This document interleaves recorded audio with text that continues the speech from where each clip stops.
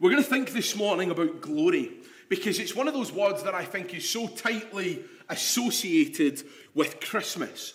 And if we were an interactive kind of people, or if we were a YF, I'd ask you, how many Christmas carols can you think of that contain the word glory? I'm not going to do something awkward and ask you to ask the person next to you, because that makes us uncomfortable. But have a little think for a moment of how many Christmas carols can you think of that contain the word glory. I'll give you my list. I'll be impressed. You can speak to me after if there's any that I've missed that you can remember. What about the chorus of angels we have heard on high? Those words that we love to sing, Glory in excelsis Deo, the word for glory. What about Hark the Herald Angels Sing begins, Glory to the newborn King? Or verses 2 and 3 of O come all ye faithful. Glory to God, all glory in the highest. And then Jesus, to thee be all glory given. While shepherds watched, speaks of the glory that shone around this angel choir. And then it quotes their song. Joy to the world refers to the glories of his righteousness. And angels from the realms of glory includes it in its title. And of course at Christmas it refers most commonly to that interaction that is had with the shepherds when the angels to the shepherds proclaim glory to God in the highest and on earth peace among those with whom he is pleased. And I think it's a word that we can't disassociate with Christmas. We sing about it all the time, but I wonder if we understand our songs. So what I want to do is take a little bit of time and explore, define, and explain this word glory and look at why it is so important for us to understand about who God is, but also what it means for Christmas, and also how beautiful it is in the context of baptism. So we begin then with some facts. This word is found 300 times across the Bible, 130 of them in the New Testament, various words for the word glory. It's an important word, it's a frequent word. And the first thing we learn about glory that we see in the scriptures is that it is associated with an attribute or a characteristic, specifically God. Glory is a characteristic of God. It refers to his greatness. God is great. God is glorious. For example, God's glory filled the temple.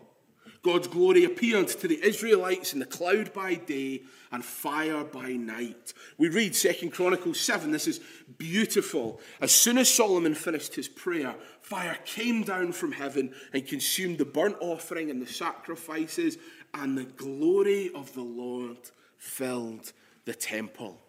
The priests could not enter the house of the Lord because the glory of the Lord filled the Lord's house. When all the people of Israel saw the fire come down and the glory of the Lord on the temple, they bowed down with their faces to the ground on the pavement and worshipped. And they gave thanks to the Lord, saying, for he is good, for his steadfast love endures forever. The Old Testament frequently speaks of the glory of God in this way. But we also read it in the context of a person, Proverbs 20:29. The glory of young men is their strength, but the splendor of old men is their grey hair. This word is to do with grandeur. This word is to do with a weightiness. It is to do with a heaviness. Something that is glorious, something that possesses glory. Thank you. Something that is weighty, something that possesses glory. We can talk about that in terms of people. This is something that is heavyweight, not something that is lightweight. We might talk about somebody being somebody of stature and size in terms of a businessman or a politician as being a heavyweight. It doesn't give any reference to size, does it? But glory is that leaves an impression. And when I think of that, I wonder if you can remember back to the days of Jurassic Park, not to actually the dinosaur days, but the film of Jurassic Park, and that film, the scene in the film where the children are sitting in the car and those glasses of water sit there and they don't see anything, and the water just shakes. Apparently it was done with a guitar string under it. But this water shakes, and then you hear the just like this. You hear that booming of this dinosaur coming. You can't see it. You can't see this dinosaur until that bit of meat comes flying and lands on the car. But you can't see this dinosaur, but you can see and you can hear what is coming. These children sat in this Land Rover terrified, thinking, what on earth is going on? Why? Because that T-Rex was leaving an impression before it was seen. And I think there's a similarity with the presence of God. When God shows up, he leaves an impression. And today, that's what we'll see in baptism. We'll see two people being obedient to the call of Jesus as believers, acknowledging the glory of the Lord God revealed to us in Christ, testifying to God's glory, God's actions, the fact that what God does in his glory changes people. And even though God couldn't be seen by the naked eye, never to be represented by physical idols, his presence still had a weight or a glory. Sometimes the living God might use a physical form, the cloud, the flame, the wind. But even when he didn't, he was still as impressive. In the presence of God, you know that he is there. So we look at this word, glory, this attribute of God, this idea of something of weight and substance that gives praise and honor to somebody, here to God. This word is so often used in the Bible in the context of worship because it focuses us. When we come to glorify God, we proclaim with our lips that he is impressive, he is awesome, he is mighty, and he is glorious. From 1 Chronicles 16, glory in his name. Let the hearts of those who seek the Lord rejoice. And a few verses later, ascribe to the Lord, O families of the people. Ascribe to the Lord glory and strength. Ascribe to the Lord the glory due his name. Bring an offering and come before him. Worship the Lord in splendor and holiness. And then we have those beautiful words, the song of Moses and Miriam in Exodus 15. Who is like you, O Lord, among the gods? Who is like you? Majestic in holiness, awesome in glorious deeds, doing wonders. God, who is like you? Who is glorious like you? And there's a couple of thoughts from the New Testament about glory. First thing is we fall vastly short of it. Romans 3:23, we fall short of the glory of God because the glory of God is utterly perfect, utterly flawless, and we are not. But the other thing is that our future is framed in terms of sharing God's glory. We read that in Romans 5, don't we? Through him we have also obtained access by faith into this grace in which we stand, and we rejoice in hope of the glory of God. So I want to read our text that we come to. And because we've been in John's Gospel all year, I deliberately didn't want to use John, but we're going to use John because it is so wonderful and perfectly frames this. John chapter 1, verses 14 to 18. Famous words, great words, but they point so fabulously for us to the glory of God. From verse 14. And the Word became flesh and dwelt among us, and we have seen his glory. Glory as of the only Son from the Father, full of grace and truth. John bore witness about him and cried, "This was he of whom I said, he who comes after me ranks before me, because he was before me. From his fullness we have all received grace upon grace. For the law was given through Moses, grace and truth came through Jesus Christ. No one has ever seen God, the only God who is at the Father's side. He has made him known." This is going to be very brief. But something happened at the birth of the Lord Jesus that was so immensely powerful, so immensely marvelous and awesome that the only word that could possibly fit it is glorious. You see, those that would visit that stable, those that would visit the Lord Jesus, this baby, they didn't just come to see a baby, they saw glory. They saw something weighty and substantial, something of substance taking place in front of them. There was a God thing happening here, and it was glorious. 3 things. The glory of Christmas is a surprising glory.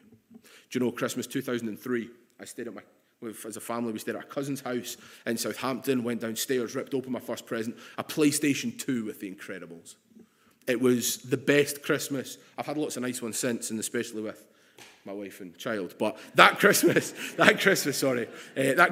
was utterly marvelous. It was fantastic. As a 9-year-old boy, I remember ripping open this, and at the time it was just the best of the best. And I'm sure you can all think of wonderful surprises that you've known at Christmas time. And surprises are the essence of the Christmas story, because this is such a surprising glory. The opening of this, the Word became flesh and made his dwelling among us. There's utterly nothing expected about what Jesus did, about what God would do. For so many years, the prophets of God would promise this coming Messiah. But few expected, if any, what was actually about to come. Most of them thought there would be another David, there would be another Moses, maybe even another Elijah. This great hero king, this greatest prophet, this mighty soldier hero. Because they assumed that the problem was political or educational or economic, but oh, they were so wrong. Because God tells us that the problem was spiritual and moral. You see, we didn't need a teacher or a social worker or a new king. But God said we needed a Savior. So this Messiah came in this surprising glory, not in the glory of power and splendor that would have so been expected, but in the glory of humiliation and sacrifice. And the biggest surprise of all is that God didn't send an angel. He didn't send this carefully chosen hero to do the work of the Messiah, but he came himself. I think the most striking and controversial truth of the gospel is that first, God in Christ is reconciling the world to himself. These words of John 1:4, that the Word was God and the Word became flesh and dwelt among us. Do we get that? Do you know, I love Christmas. I love everything that comes with Christmas. I love all the fun and the festivities, but we can't move past that point in and of itself, that God became man. And you see, the surprising glory doesn't end here in Bethlehem, because Jesus was constantly, throughout his 33 years of life, surrounded by those who followed him and professed at least temporary allegiance to him if he would just perform another miracle, if he would just show some other display of glory before them. As the soldier would cry, if you are the Son of God, come down from that cross. Show us. Look at this guy. He claims to save others, but he can't even save himself. But here lies the other part of that surprise. Jesus came to lay down his life as a sacrifice, finishing his work on the cross. It sounds unbelievable. It sounds foolish. And it is certainly surprising. But this is the glory of God we deal with. You see, John tells us as he writes his book, as I'm sure we know, we've been carefully going through it, John 2, this, the first of the signs, Jesus at Cana in Galilee, and manifested his glory.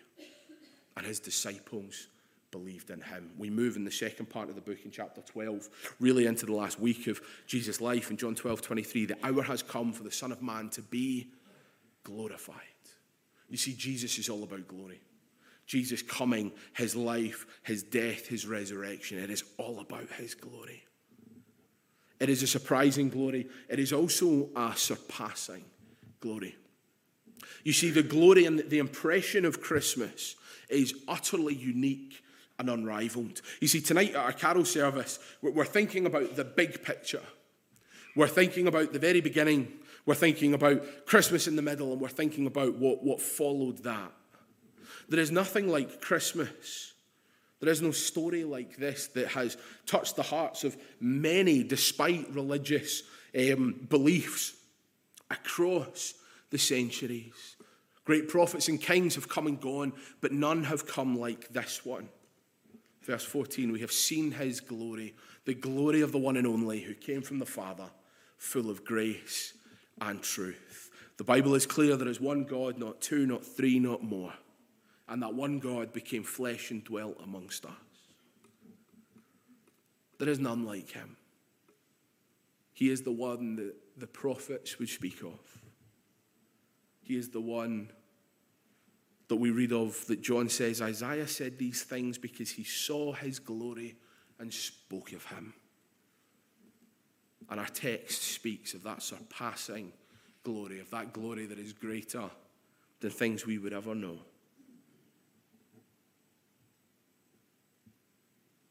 Because Christ is the creator. He took on the form of man, and no one, absolutely no one, has ever or will ever surpass that. No Old Testament hero. Not Abraham, not Moses, not Elijah, no king, no ruler, no real or fictional character will ever come close to promising and doing what Jesus can do. Why? Because his glory, his impression, his impact surpasses any other living or dead. This is why the church prevails. This is why the church prevails, because of Christ and Christ alone. Do you know, I don't know if you've read that poem that does the rounds on Facebook every year, why Jesus is better than Santa. I'm not going to read the whole thing, but there's a couple of lines I quite like in it. It just says, Santa lives at the North Pole. Jesus is everywhere. Santa rides on a sleigh. Jesus rides on the winds and walks on the water. Santa comes but once a year. Jesus is an ever-present help. Santa fills your stockings with goodies. Jesus supplies all your needs. You have to wait in line to see Santa. Jesus is as close as the mention of his name. Santa lets you sit on his lap. Jesus lets you rest in his arms. Santa puts gifts under your tree. Jesus became our gift and died on a tree.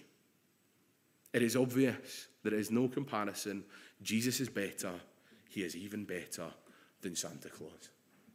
You put his greatest seasonal rival in Santa Claus against him, and oh, he cannot stand.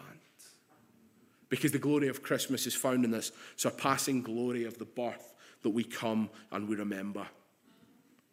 We begin this journey to heaven when we come to recognize that Christ alone is God, that there is no other name under heaven given among men by which we can be saved. We must be saved. The third thing, the surprising glory, the surpassing glory, and finally, the visible glory. Verse 18. This is possibly my favorite verse in all the scriptures. No one has ever seen God, but God, the one and only, who is at the Father's side, has made himself known. Here is the greatest and simplest truth of Christmas. The invisible God has made himself visible.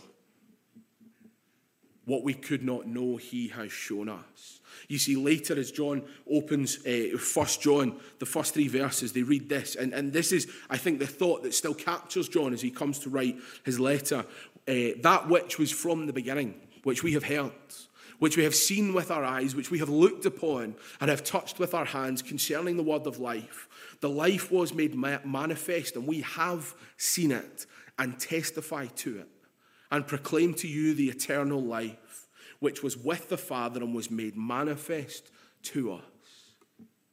That which we have seen and heard, we proclaim also to you, so that you may have fellowship with us. And indeed, our fellowship is with the Father and with his Son, Jesus Christ. This servant king, God himself, Christ Jesus, has made himself known. He took on the form of a man, and he showed us what God is like, not so much in his outward appearance, but in his inward character. His teaching, his miracles, his life, his never-ending grace, the glory of God made visible. The writer of the Hebrews would write, he is the radiance of the glory of God and the exact imprint of his nature. And he upholds the universe by the word of his power. And after making purification for sins, he sat down at the right hand of the majesty on high. I won't read it, but Colossians 1 as well gives us just this most wonderful picture of this awesome and glorious God made known. You see, what captures me with this, what captures me with the glory of God is that this is not some static event at Christmas. And I love the way that Paul goes on in Romans to talk of how our future is shaped by the glory of God. To read again, Romans 5:2, through him we have gained access by faith into this grace in which we now stand, and we rejoice in the hope of the glory of God. 2 Corinthians 4, for our light and momentary troubles are achieving us an eternal glory that far outweigh them all. So friends, my simple question for you this morning: do you know the joy of the hope of the glory of God? Do you know it? Do you know the joy of the resurrected Lord Jesus Christ? Do you know the joy deep within you that only he can bring? Friends, let us not miss this surprising, surpassing, visible glory of God in Christ Jesus at Christmas. We talk about glory a lot, but do you know the glory of God to be true? Have you given your life to follow the servant king? You have heard from, and you will see visibly in the act of baptism, two people who say, I do. Who will stand and say, I follow Jesus and I love him and I give my life to follow him. And they believe it that much that they're doing it in front of all of you. Friends, are you sure that one day you will stand face to face with the Lord Jesus in glory?